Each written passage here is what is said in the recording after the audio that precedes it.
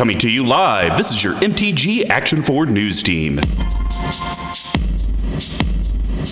Hello, this is MTG Action Forward News, your news team for keeping things fresh in the multiverse. I'm Mr. Combat number 5, providing you new ways to lose your friends. Then we have Big Tuck, your breaking news source. Yes, and as always, remember, as a great psychic symbiote, Sigmund Freud always said, we are never so defenseless against suffering as when we love, or if you're playing against one of the Goads decks.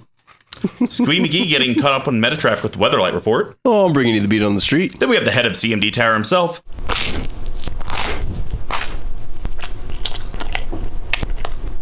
He is filling his mouth with good sense, so we got the Goad to fill in. Hey. That's it? Yeah, that's all I got. All right. Thank you for tuning into your number 6 source of Magic the Gathering news. So we're going to start off the top of the Castellans and Carnage Gates on Sunday with 45 and a dash. So I kind of alluded to it last week because we had a very short window from recording times because we're doing all this cramming in because so many people are going on vacations and getting out of the KC, what. So I'm talking about the doubleheader. And it's funny enough because I have two of the... I actually have everyone that was at that game here in the room because we're recording IRL. Woo! So let's talk about the Goad game with the Goad, Godfather Davis, and Tuck. Hi. And so the Goad was playing his Emrakul deck. I was playing my Quirinus and Tiro deck, which came out in Brews and Builds last week. And then I believe the Godfather was playing Gerard Weatherlight Hero, his very, very bad Boros deck that I built him. Because that's the way to Aren't you proud? Magic. Right, building a bad deck. I'll just scrap you And out. then I believe Tuck was playing your Legends Matter. I can't remember. Abzan. Kethis the Hidden Hand. Kethis the Hidden Hand. Yep. So I was pretty excited for this because I remember I sent my list to Goad or G-Thing before I Can we actually make that built the deck. G-Thang? Like T-H-A-N-G? We could just not do that. Will's like, or just Will's fine. Don't make me go all the way to G-string. G-string over here. And, because he's obviously the Goad King. He's Marisi. I bow down to that. And he was like, looking at this list, I don't want to play it over Cam, and I'm terrified to play it in real life. So we finally decided to play it in real life. And let me just tell you, when you have a 2/8 commander and you put an Assault Suit on it, that everyone gets in-step triggers. Everyone was so happy. It's just like a 4/8, and you get to put a land out and draw a card. Then all the Godfather had was freaking equipments. So it's like, all right, I'll just suit that up because I gotta get in the red zone anyways. Yep. So he threw quite a spike on there and a Haunted Cloak. Right. So and then didn't he also? I think the next turn rotation he put that sounds oddly axe like a on Kiri. it. So it was it like it ended up being like a 4. Oh wait, no, with the Assault Suit, it ended up being what was it? It was like a 10 or a 12. It was like a 6/12. No, it would have been bigger than that because Haunted doesn't give it anything. The Battle Axe gives it 2. Darksteel gives it +1. Assault Suit gives it +2. Darksteel gives it +2 as well. So it was 4. So and it was then I eventually threw a Goad enchantment on it. Right. Yep. So it ended up being like almost like something like a 10-18 or something close to that. Yeah. Right. Like, and damn it, I forgot I was going with that. But that's okay, because I will continue the story. And so we did that around. Everyone got tired of that because the Quietest Spike was just doming people for half their life. So you guys, I think, destroyed it, got rid of it, whatever. Well, then G-Thing, or Goad, I'm just going to keep bouncing back and forth throughout the whole episode, decided we're that creating he wanted to a play poll as we Ulamog speak. and exile some of my stuff. Yep. I didn't like that, so I decided to then go ahead and besmirch Ulamog, which gained control of it, and then it goaded until my next turn. And I think I swung at Tuck, exiled 20 there. But then Goad got the win when he cast Emrakul, threw an Assault Suit on there, took over Tuck's turn. So Tuck hit me with an Emrakul 13, and then Tuck decided to, with Assault Suit, to hit me again for 13. And I was wrong about a rule thing, because I thought as commanders shifted, the command damage shifted with them. But you know what? We messed up that entire game because my commander hit so many different people for damage. We never kept track of the individual or the collective command damage from KT. Ooh, that's a fair point. I don't know if it ever got... Because, it might have gotten close, actually, come to think of it. Yeah. Like, between, you swinging at the Godfather, me swinging at the Godfather. Could have gotten there. Yeah, I didn't even think about that. Because you never think about that with K and T. Yeah. I will say the two highlights... So I have a tip of the hat and a wag of the finger to the group. So the tip of the hat goes to Will's delivery of the news about the commander following, where he just set his phone down very calmly. And then I think he like stood upstairs, like went and got a soda or something. I'll also give a wag to the finger to the group because they mistook me for the arch enemy just because I was playing Planeswalkers early in the game, and evidently that was the scariest thing that was happening. So Remember, you did get a lightning rager, and you decided to just smack Goat in the face. Yeah, you didn't have to. I let you draw cards. Your spells were cheaper, and you just smacked me in the face. I'm just not gonna waste a combat step. It's a waste of resources. So yeah, it was a fun game. All right. Well, Squee, any games you would like to talk about? As per mentioned, no. I have news. So I did order a booster box to Jumpstart. Yeah. And then they did message me, and they told me it's going to be till like late August. But they told me if I cancel my order, they'll send me an M21 pre-release kit for free as a makeup. So I was like, absolutely, give me my money back. I'll wait till the price goes down. If you wanted to buy a Jumpstart box, wouldn't it be more expensive? Yeah, but I'm going to wait till the price goes down because they said they're not going to stop printing them. Yeah. So now I get a free M21 pre-release kit, and we'll hopefully get that back down to like $85. All right, well, there we go. Smart. Well, Will, any games you would like to talk about? You actually played this last weekend where I did not. Yeah, I was actually going to talk about the game that you just talked about because that was a really fun game. Yeah. Like, I think everybody, save Davis, did something just really big. Like, well, technically, Davis did when he did a quite a spike. Right. Yeah. It started draining us for half. right. Okay. That's true. Now, I will say he did supply the equipments. The game was fun until it was almost midnight, and it was like we want to go. Yeah. It's just home. luckily we got the right cards out to kind of end it, so that was nice. But that game was really entertaining because I feel that was one of the good ones where everybody got to do, something because your Goat deck just came out and went, oh, well, anytime a deck goes, I'm going to play Rhystic Studies Smothering Tide. Same turn. It's very frustrating. Things tend to, go very much in your favor. And It's kind of a negative vibe. Yes. Yeah. Agreed. every time, hey, are you going to pay extra for that? No. I guess. We got there. It was really fun. Like I said, it was a really fun game. And getting hit in the face with the Quietus Spike didn't feel great. But thank goodness for Shadow Spear. Oh my god! Oh my god! Talking about All Star, right? We would have gotten. No, we'll get into it this Friday. Okay, so important. All right, Tuck. Is there anything you would like to talk about? No, I think I've said my piece on that. Those were two fun games. The second one went way too long, and but again, I agree with Will, where everyone got to do something that they wanted to do. We got to actually. It was one of those rare games where I've actually gotten to. I haven't played that Kethis deck too many times since I built it, so it was actually fun to draw the cards and actually have the option to go find different things and find it if I have answers and that sort of stuff. So yeah, it was really fun. And again, I just forgot how fun it is to actually be in a room where more than two people can talk at once. So. Yeah, that's fair. And I will say, Will, aka Goat, if you haven't figured that out already, went 2-0 that night. Oh yeah, that's right. Gotta take him down a peg. Yeah, we really do. Gotta go slash his tires. I was hoping people weren't I gonna believe notice. that means you're on notice. Yeah, you're on notice. All right, well, that's gonna wrap up 40 Life in a Dash. Now to cover what's going on in your local multiverse. What's the Plane Chase? So, when we mentioned last week that we had asked our patrons in our Discord, what kind of topics would you like to hear about? And I believe it was Nick the Hotness mentioned, I would like to see how you guys, what's your template for deck building?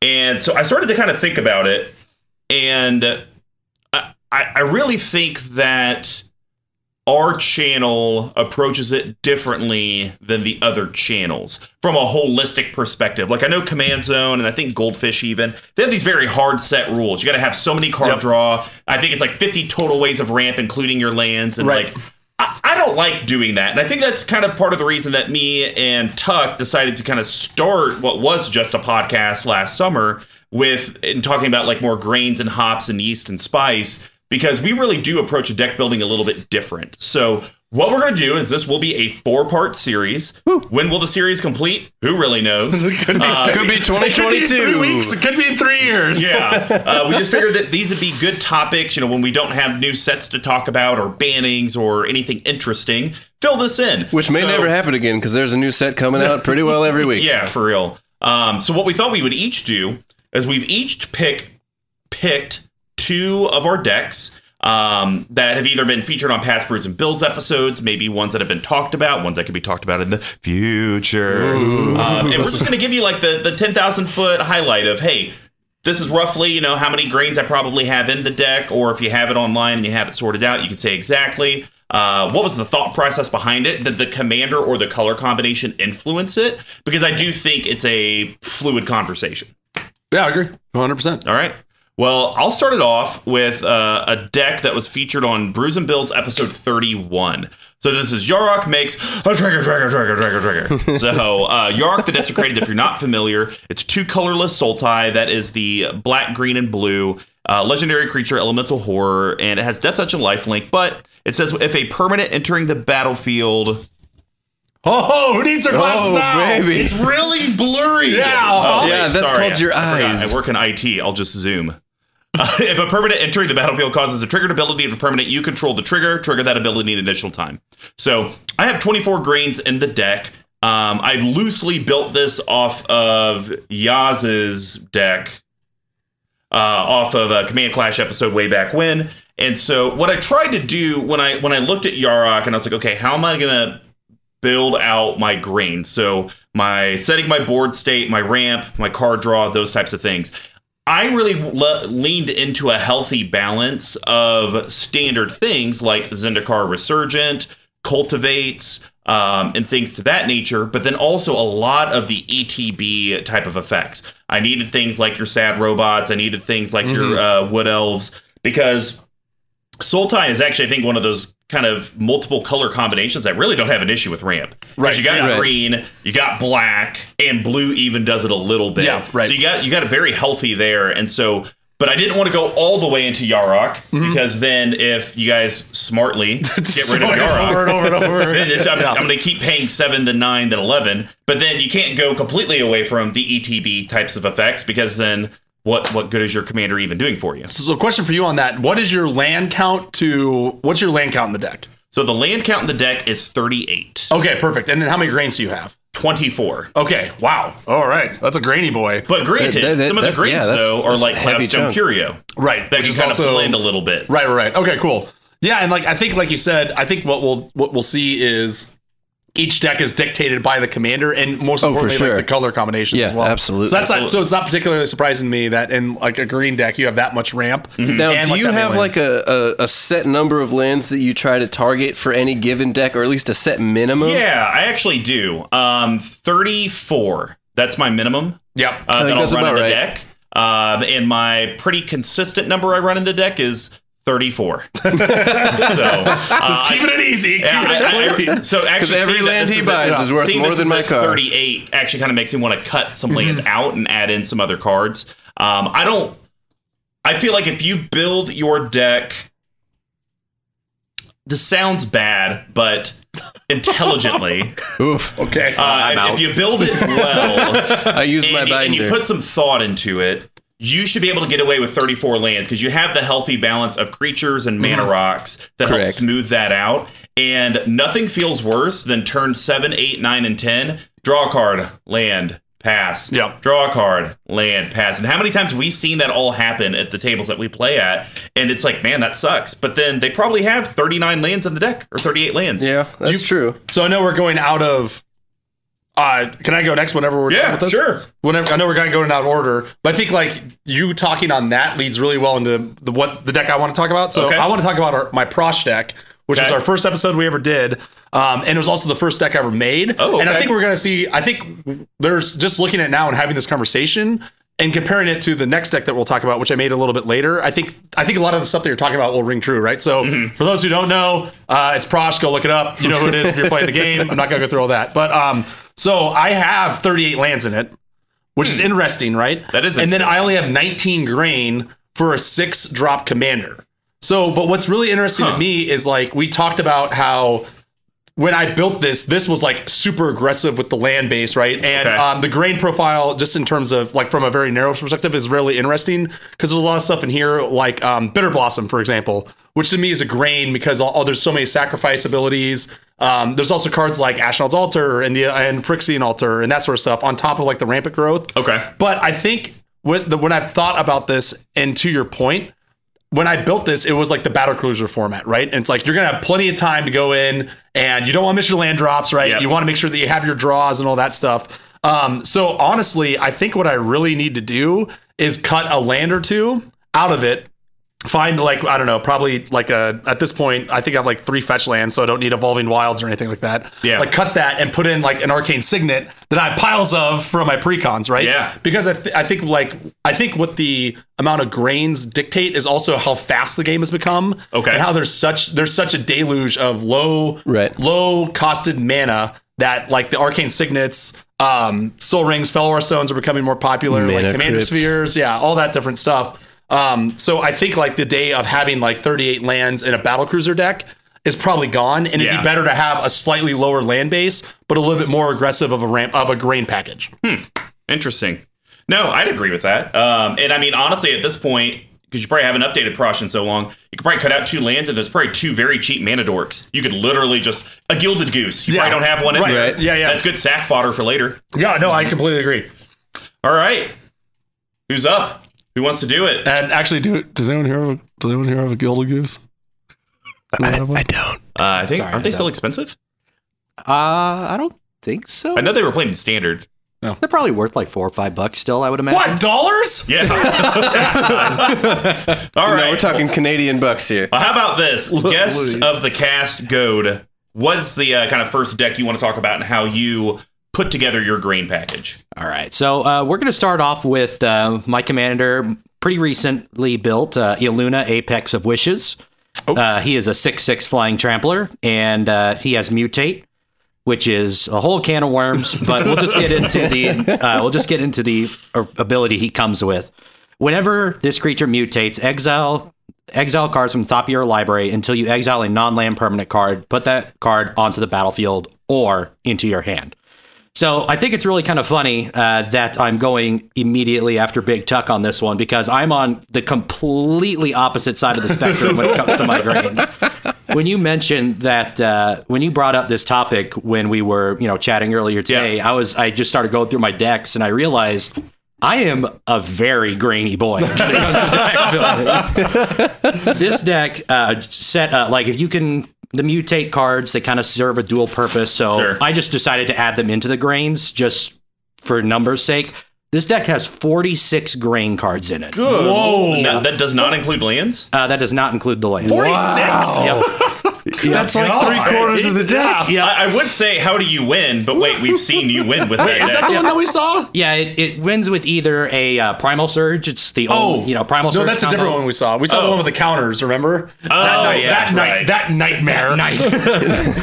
But I win with Primal Surge, just winning with absolute value, because each one of those mutators could also be considered a hop in that regard, because they get me that extra permanent into play.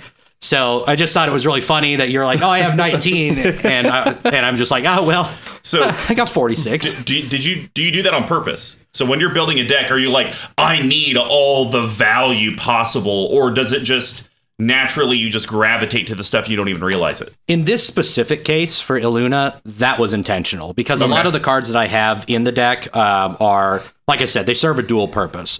Like a couple of my cards that I use to protect Iluna, are like Crystal Shard and Erratic Portal, which let me reuse the commander's mutate. Oh, sure. And then I have some other cards, that are just big boys by themselves, like Nezahal. Okay. And then I've also sitting over in just straight up card advantage. There's like Lurking Predators, Mind's Dilation. I know that's a lot of cards that we just mentioned right there. But if you have any questions, feel free to ask Dear Squee. Yes. Yes, please. Please.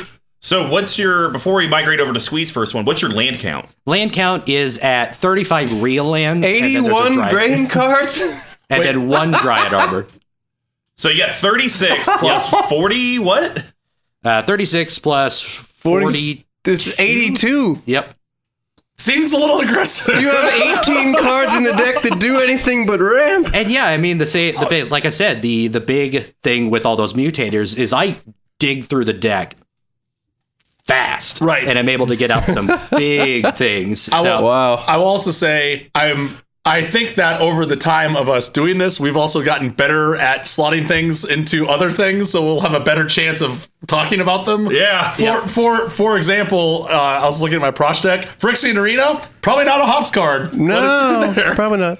I don't know. So, anyways, so I think if you adapt this style of building, you'll start like recognizing patterns of like, oh, that's actually really more of like a hop or a yeast or that sort of thing too. Granted, yours makes no sense at all. I don't know what that is. But sometimes cards, depending on the commander, can kind of be fluid from category to category. So, Squee, what's the first deck you want to talk about? So I wanted to go a little different route and go into Kakusho, since it's a mono deck and it takes forever to ramp up to get Kakusho out there. Sure. And then all the cards you have to play to bring Kakusho back are super expensive. It's quite a grind. So in this deck, I have 40 lands. Wow. 40. Okay. Like and straight out the board. Deck. Yeah. And we're talking 40 lands, and I think I have, like, off the top of my head, like 10 or 15 different grain cards that would be mana rocks or things that allow your swamps to tap for double, that type of stuff. Okay. The reason for that is because the deck is so slow and it takes so long. Once you actually get up and running, it needs to be backbreaking. You need to be ready to go, and you need to have a bunch of lands, and they need to keep coming. Yeah. Because you're going to be playing 1, 2, 3, 4, 2 to 5 cost spells a turn if you can. So you really have to beef that whole thing up. So, like, this is, I wanted to talk about it because it's kind of abnormal. Because it's a monocolored deck. You think it'd be pretty simple. You don't need a bunch of lands to mana fix or anything like that. All you need is swamps and some artifacts. But outside of that, to me, I needed a bunch of mana rocks that I could keep putting out even late game. Because late game is when you start getting into the red zone and you start actually getting close to killing people. And that's when people start freaking out. So you got to play all your best spells. And then you put in, say in that deck, I probably have 6 or 7 creatures that cost over 6. Like, they're the big black creatures you dump onto the board. They bring back all the graveyards, that type of stuff. So that deck's a little abnormal, but don't be too scared every once in a while to dump a whole bunch of mana into deck if it needs it, kind of like the Goad was saying. 82 grain cards might be a little excessive. I mean, I'm still sitting in Kakusho at like 56 or 7. God, what kind like of beer would that be? Like 80%. Davis, the Godfather just brought that over. So the thing with grains on beers is the more grains that you use, the more alcohol content they are. Because more sugar comes out from the more grain itself, grains in it. Okay. So like if you're making these like, and spoiler alert, I just looked at this as well. My next deck has 30 grains that I'm going to talk about. So these would all be like quads, Imperial Porters, like 12. But I believe by your logic, though, you could say that the more grains you have, you'll eventually get to a point where it's too sweet. Yeah, I agree. Too sweet? Could be. Yeah. Too much grain means too much sugar means it's too sweet. Sometimes that's how those like candied stouts turn out that way too, that are like 9% but taste like cherry. You're talking over my head. I don't drink this horse swill. Okay. So that's interesting. So I mean, so you just talked about ramp, but grain can kind of also encompass setting your board state and card draw. So how do you handle that in your Kakusho deck? Do you primarily focus your grain on ramp because you just know I cannot almost the entirety of Kakusho is ramp. I mean, there's like your Phyrexian Arenas and a couple little draw spells and things like that. Like, I guess you could say sack outlets would be considered into that package in a Kakusho deck because it's necessary. But yeah, I would say it's 85% ramp and then 15% draw cards, sack outlets. Sure. Because most of the sack outlets will sit onto the board and they won't go anywhere for a while. So you can keep reusing them. And once you get 2 or 3, people aren't going to blow them all up. Right. They just kind of give up at that point on getting rid of your sack outlets. So yeah, it's extremely ramp heavy in that deck. Okay. Well, my last one that I'm going to talk about actually got featured on Brews and Builds episode 16. This is my Want to Pay 6 life for that deck, Ruach Thar. And as a quick, refresher, because that's been, almost 40 episodes ago. Whoa. Ruach Thar, the Unbowed, 4-colorless Gruul, Vigilance Reach, and he attacks each combat if able. But the big thing with him is that if any player casts a non-creature spell, they take 6 to the face from him. To the face. So I have, it says 37 lands, but really it's like 35 because there's like Maze of Ith type stuff. It says and I got 27 grains. So I actually do my Ruach Thar deck a little bit different than other people considering a lot of people just make this a 100% creature deck, right. and I do not. I run 40 creatures, and so that's 23 non-creature spells that I have left. And so the way I kind of built my grain section here, because that's the negative of a creature-only deck. If you don't have a way to give them haste, it's not like a cultivate where potentially you get immediate benefit because you get that one land to hand. Maybe you miss your land drop and you could play it. You know, if I play an Elvish Mystic, I can't tap it. So it's just I paid a mana and I got to wait a turn. So I try to do a healthy balance in my grain of the cultivates and Kadama Reaches of the world. Myriad Landscape type of effects were very, very important because that's a way that I can ramp when Rukh Thar's on the battlefield and it won't hit me for 6. But then I had to do other effects like Treasonous Ogre, paying life to get mana. Right. And so that's kind of how I had to approach Rukh Thar. It was definitely a challenge because, you know, you couldn't just jam every single green and red ramp sorcery instant. You could, like you would in a normal deck, to just ramp as quick as you can. Because Rukh Thar, yes, you could do it all immediately, turn 1, 2, 3, 4. But once he gets on the battlefield, you don't want to do that anymore. I'm not paying 6 life for that rampant growth on turn 7. Absolutely not. And I also kind of had to do, because I feel like with Rukh Thar, to build a good deck, and I feel like my Rukh Thar is actually a pretty good deck, even though I never play it. You have to have also a healthy balance of the really, really explosive creatures for mana, like Selvala Heart of the Wild, Oracle Moldiah, Sylvan Library type of effects. So sometimes if your commander has a negative drawback to it, whether it's the colors that it resides in or its effect, that can sometimes dictate how much money you end up having to spend on the deck if you want to avoid that impacting you as much. No, I agree with that. And like, again, it's green's tough because you like one of the major reasons to run green is just to run these sort of effects. So it's like hard to resist that Siren Call and be like, it's not like a Nikia deck where you can't cast on creatures. So it's like the thing that I like that style with the way that you've done your Rukh Thar, because you're like, if I'm in a pinch and I do need to get to 8, 9 mana to get whatever else out, I can take 6 once or twice, maybe, probably only once, and get there. Yeah, you know, you never know. Yeah, those type of effects like Rukh Thar are very different when you're in control of your own destiny versus somebody else sitting on a handed counter spell going, well, darn. and it's over.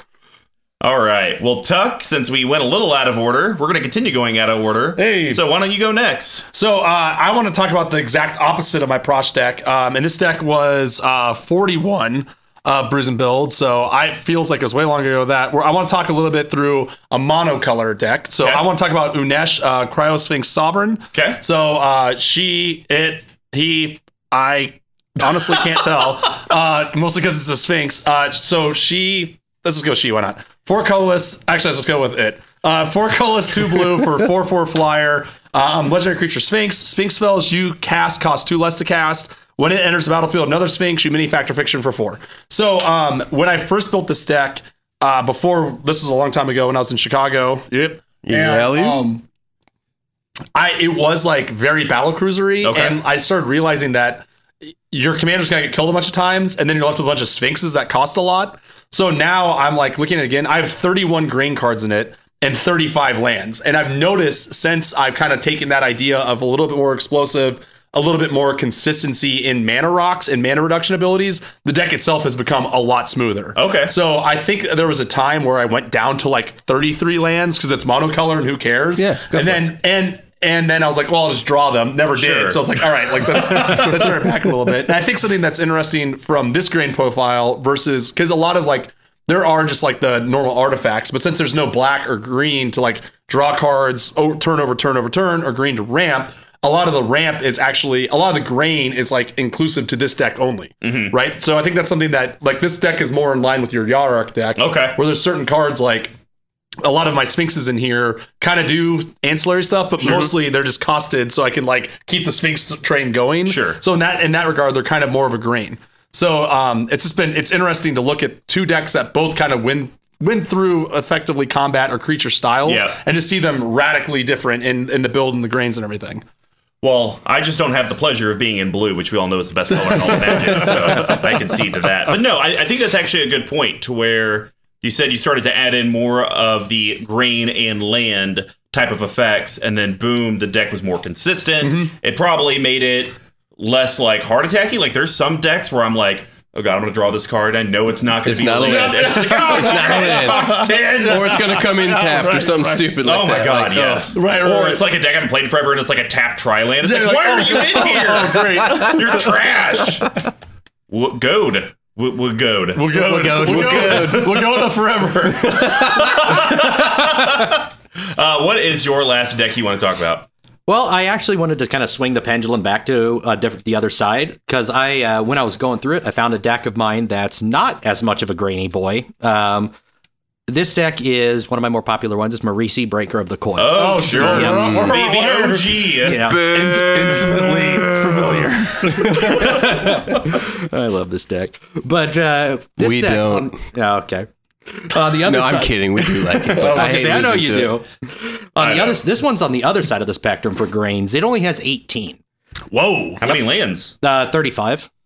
Wow. Yeah. Interesting. Look at you. Okay. You went from 81 to what? I don't even want to do the math. 50. 53? 53. Yep. And both of them have access to green, right? The other one, the mutate Yes. one does as well. Whereas the other one was more like, I'm going to just want to get so much value. I just want to win with grains. This deck is on the other side where the goal is to get the commander out and then the game plan's online. So once we get the commander out, then we want to transition over into your hops by getting the goading out there, making the game a little bit more exciting because I know how much you guys love it. I mean, at least he forces us to go into combat. I like how me and Mr. Combo have the exact same reaction. It's like, well, but like that's so. Do you also think that because Ruach Thar costs 6, Yep. Prosh costs 6, Unesh costs 6, Kukoshu costs 6? Yes. Right? So do you think that because Marisi herself is 4, that came into how that played out at all in terms of like the land base and how consistently you can get your commander out? Yeah. Because I know that deck, like all the decks we've talked about, so far have been like fairly top down. Sure. So do you feel like that factored into how you made your decisions of the grain profile and land base? Yeah, definitely. I remember this deck has been through many different versions, and one of the first versions, I wouldn't be able to think of it off the top of my head, but it had like so many other ramp cards and trying to draw things. And I found that after a little while, I was starting to lose control of the combat step. And I was like, man, I really wish I had another thing that could help me goad somebody. Right. Everything started up again. So it definitely, like I said earlier, once Marisi is in play and I have a creature or two along with it, we don't need grains anymore. We can just start bashing. Where we're going, we don't need grain. We are beyond grain. Because at that point, either I'm going to go the table into a loss or I'm going to lose. In which case, either way, it's no longer my problem. He's turned in to the east. It's a very, very holistic look at it. That's interesting. So it's just hard to imagine a green deck not having a lot of grain type of effects because green is the best for card draw. It's the best for ramp. It's Greater removal now. Greater removal. It's sneaking up on being the best. It is. I mean, yeah, it's right there with blue. I've been on this green train since like what 98, 99. Let's do it. Finally paying off. Sweet. What is the last one you want to talk about? All right, so I kind of want to talk about a combo of all of them because I'm gonna more talk in my backside about. We lost control. We're off the rails here. So I'm talking out my ass about the last 4 decks that I have apparently. So I averaged out the grains that I have across the other 4 decks that I run, and it averages at like 63. Okay. So I think that's kind of what I wanted to talk about, is that's going to be my target number between lands and cards that you have, mana rocks, creatures, all of that go together and in a deck, leave you enough cards that you're going to be drawing heaters pretty often. I think 1 in every 3 cards should be a yeasty kind of effect or something. That'd be 2 out of 3 cards. If you're at 60 something, that leaves 30 hops and yeast. Right, so 1 out of 3. 2 out of 3 are grain, 1 out of 3 is hops. Yeah. And great. Yeah. Anyways, math. He's got it. He's killing it. I zoned out. But yes, so I want effectively I want to have 1 out of every 3 cards in almost all the decks that I build, and this includes Reese, Akiri, Gorm, and then I have I think it's a Marianne deck. I don't even remember the name of the commander. I haven't played it yet because we've been playing online. It's a Steel Stuff deck, and it just doesn't. You can't do it. So, but all 4 of those put together average is 63, and I think that's just about right. 63, 64, something in that range where you get 2/3 of your cards are going to be grains. So you draw your yeast card. Great. You know the next 2 are most likely going to be something that's going to build into that. Once you play that, then you draw another one. So every couple of turns, you have this rotation going where yeast, ramp, yeast, ramp, yeast, ramp. Is that a new song? I kind of like yeast, ramp, yeast, ramp. I guess I can make that the new theme song for CMD Tower if you want. The new Pink Royal. they truly will be RIP. All their what is it? Dividends from all the money we're giving them. Oh man, yeah, they're cleaning house. So it's interesting. You kind of talk about 63 being your goal. So the one thing I wanted to do to challenge that is look at my CEDH deck, because that's one that traditionally you run very few lands. I got 30 lands in this deck, which actually I think is probably higher than probably the Goad's ad. You're probably what, 28, 29? I'm not sure off the top of my head. Let me circle back to me here in a second. But I got 32 grain cards in the deck. Yeah. Okay. Tons. And that's because in CEDH, it's like I want to play a land and then go Mana Crypt, Grim Monolith. I want to try to get out as many low-cost mana rocks But if you have 32 grains, how many lands do you have? Probably 30, so you're still in the magic number. And that's what's surprising is I figured I would be lower because I do so few of the lands, but I guess just in CEDH, you're just making it up in the mana rocks. Well, you need, and correct me if I'm wrong, in CEDH, a turn, like a land go turn is like a waste and is going to put you way behind, right? Yeah, unless you have counter magic type stuff. Yeah, right. But if you're like, I can't do anything right now and have no instance, you're like sandbag, right? Turn one, you are allowed to like land pass, but if you go turn 2 land pass, you're so far behind. In a good place. So yeah, no, that's super interesting, huh? Yeah, I do like that because I think it's, to me, and I kind of like, I build my grain section competitively and then I build my yeast section super uncompetitively because I don't like those stupid ass cards, but I come out really hot and hard, but then I have no way to seal the deal. I really do take pride in the way that I ramp. Like, I want to have cards that ramp really, really well together, which is why I like Reese so much, because you can have one ramp or one grain card per se would tap for 8 or 9 mana a turn. To me, that's the most efficient thing you could do. So if you get more of those, say your Elvish Guidance and, you know, a couple others that are on the board, then you can tap for 16, 24 mana with 3 cards on the board. So it's more about maybe quality of grains and less quantity of grains to me. Where your quality of grains, if you can figure out how to do it without buying a Gaia's Cradle or something like that, which I haven't done, and I plan to never do because I don't think it's ever going up in price. It's like excellent. I saw one on Craigslist for $500 yesterday. So, anyways, but I think look at the quality of your grains and how they synergize with what's in your deck, and the more you play it, the more you'll get into that. But I wanted to talk about more of my magic number, which is generally outside of Cuckoo Show, 60 to 65. Sure. I mean, actually, I think that's a good number to be at. Between draw and ramp spells, I think that's probably to have a deck that's like consistent, which we've started talking a little bit more about. Because it has to be consistent. You can't have 3 or 4 turns in a row in a 4-person game. You're going to get slaughtered. Yeah, right. No, agreed. So hopefully that was able to be beneficial for you guys. I know we didn't exactly, other than squeeze at the very last minute, give you like a hard and fast. But I think that's the point of this discussion. There is no hard and fast. You got to have this many and this many and this many. I mean, heck, we've done Brews and Builds episodes, or I say we, the other guys. Right, our alternate dimension. Correct. Have done episodes where there have been decks with no tutors. And there have been decks with no board wipes. Right. So hello. or like very low card draw, but piles of land ramp, right? Yeah. So there is no right or wrong answer. I think the best thing is you start with your commander and you kind of sit down, you set it up, you sit in a chair and you get real close, nose to card. And you just really look into its soul and say, what do you want? Also, what are you worth? And also, what are you wearing? Now we got real dark. And also, what? Well, that's going to wrap up What's the Plane Chase. Now in that last segment, Squeeb dives into those creative juices with the Weatherlight Report.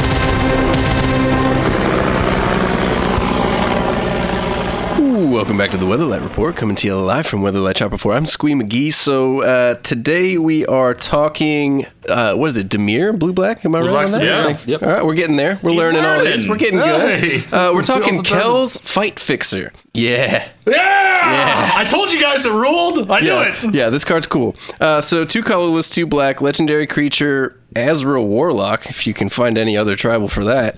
They are out of Battle Bond, but I believe most of them are not in those colors. Also a rare. Then it has Menace. So whenever you sacrifice a creature, you may pay Hybrid Dimir. If you do, draw a card. And then for 1 colorless, sacrifice a creature. Kel's Fight Fixer gains indestructible until end of turn. It's a 4/3. Woo, woo, woo. What? This thing's I could spell it forever. I don't K-E-L like Keenan and Kel.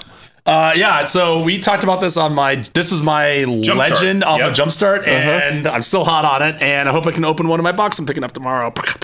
Yeah. Oh, you're picking up your box tomorrow? Yeah. Ooh, that's exciting. I don't know when I'm going to open it, though. So, anyways. Tough decisions. It is. So, Mr. Combo, I came in hot for it's a celebratory night here. We're recording a couple of different things and we're having a good time. We're back in person, IRL, if you will. Yep. So, I wanted to start off with the Planeswalker. Oh, okay. And I wanted to start off with the Jace at that. Oh, nice. The Mind Sculptor. Yeah, that's budget, baby. Oh my God. No, so we're starting off with Jace Arcane Strategist. So it is an expensive boy. 4 colorless, 2 blue. Legendary Planeswalker Jace. Whenever you draw your second card each turn, put a +1/+1 counter on target creature you control. +1, draw a card. -7, creatures you control can't be blocked this turn. Deck box one. Because I was about to say, I have never seen this card before. Right. Yeah, so essentially you can use this to beef up your commander, which Voltron's really not the strategy here, but it's not a bad one to have with you like almost infinite indestructible coming at you. I like the sacrifice value, but then the backup is the Voltron with her too. Exactly. So she's got the menace and that other stuff. So I agree with you. Yeah, exactly. So this card is built to beef that up. It feeds into your draw card strategy. So whenever you draw a card, you pay whatever mana is available, which is, unless you're sitting on a Soul Ring or something, it's going to be a colored mana. And then at the very end, if you get to the -7, he starts at 4 loyalty, so a couple of turns if nobody blows it up. It's not the most threatening like Planeswalker, so I doubt people are really going to come in heavy at this person. You get creatures you control can't be blocked this turn, and then you can swing through with whatever you got. Yeah, I'm going to say this right now. If you -7 this guy, you're in a real bad spot. That is not a good -7. If we could rank all the big minus abilities in the world, this is dead last. Okay, I'll do you one more. This card is $2.71. Narset, Part of the Veil, is 80 cents. Bizarre, but I like it. I like. You don't get to see. We talked about this before in a couple episodes about how you don't get to see these ever. So yeah, I think it's kind of well. And I think the cool thing about this particular Jace, if I am going to give it some selling point, is his +1. You don't have to. Is basically you draw a card and it automatically is going to put a +1/+1 counter on your creature because you can only do it during your turn, so you've already done your draw step. Yeah. And very rarely do you see a war or the new Planeswalkers that are like these saga or these types of enchantments via Planeswalkers. You very rarely do you see the +1 immediately feed into the top. They're usually all their own independent effects. Yeah, so I do kind of like that. And actually, I think that'd be cool if they could do that into the future to where whatever the plus ability is directly ties into whatever's static. Yeah. I mean, it's a lesser known Jace. So there you go. For all you Jace haters, here's a normal Jace. It's all fine. Bet you can't find a normal Teferi. No. Faced. So the next card I want to talk about, I'm sure you've heard of it. It's Chasm Skulker. It just fits really well in here. So 2 colorless and a blue creature, Squid Horror, rare. Whenever you draw a card, put a +1/+1 counter on Chasm Skulker. So that feeds directly into this whole shtick. Right. When Chasm Skulker dies, create X/1/1 blue squid creature tokens with Island Walk, where X is the number of +1/+1 counters on Chasm Skulker, which also feeds into this whole sacrifice rigmarole. Yeah. Bringing that back, it's been a while. Oh, yeah. I couldn't ask for a better card for 3 mana, 1/1 that sits out there. It feeds into both things that you could possibly do on the board. And I don't know. I like it. I do too. And it also feeds into the Jace thing because you can always put the counter on it, and then you can also sacrifice it to Kells to give her indestructible and get all your little squiddy boys out. So I know you've probably seen this card out in the wild before. Oh yeah, I actually run it in quite a few of my decks. I'm really surprised to see it's worth a little over $7. What? Yeah. What? I don't believe that. $2.40. Yeah, I was to say when I looked at it, $7 is it? Oh, man, I must be on a you're really losing weird it, God. All right, what we got? What we got? Is that what you've been telling people when you've been trading them Chasm Skulkers? No, I wouldn't do that.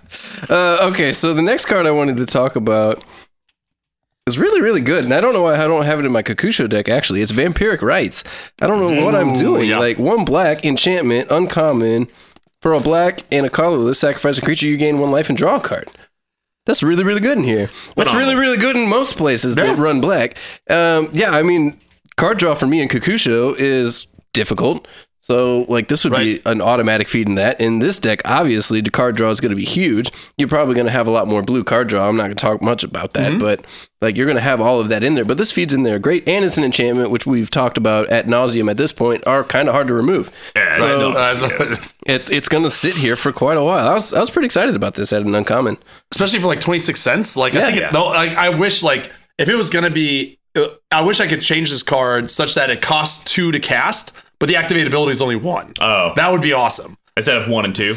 Yeah, but I mean that makes it a little bit more fair. But I mean, here's the thing: how often do you see an uncommon that costs under 50 cents and is cheap enough to cast, like turn 1? Yeah, 1 mana, and you can activate it many times potentially in a turn. I mean, very rarely do you get like the boom, boom, boom. It's then you get multiple effects. It's a gain life and a draw card. It's not one or the other. And like to your point, like even Viscera is $4 or something absurd like that. Yeah. Like Phyrexian Reclamation is $4. So I think that's a really good point too, right? And play more Vampiric Rites. The card rules. I mean, we'll be ordering one this evening.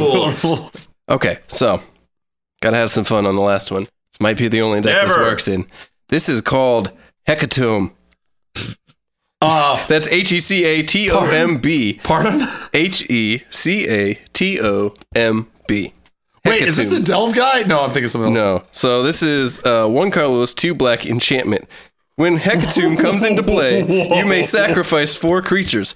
If you don't sacrifice Hecatomb, then tap and untap swamp you control. Hecatomb deals 1 damage to target creature or player. So you get this onto the board, you sacrifice a whole bunch of things, and you utilize that to trigger your commander 4 times off all the sacrifices, pay 4 mana, draw 4 cards, put this out there, and then every time you tap a swamp going forwards, you can use that if you want to tap it and deal 1 damage to target creature or player. I like that. So I don't want to put this in Shrine. I know. Because there's a lot of turns where I don't. You're like, no, I got nothing. This card's in 0% of decks on EDH. Really? 110 total decks. As someone who abused Koth of the Hammer for his ultimate, this card speaks to me. It just gets me right here. I did not know this card existed, and I'm going to try to find at least one home for it. No, this is great. Best one yet of the bunch. I've never heard of it.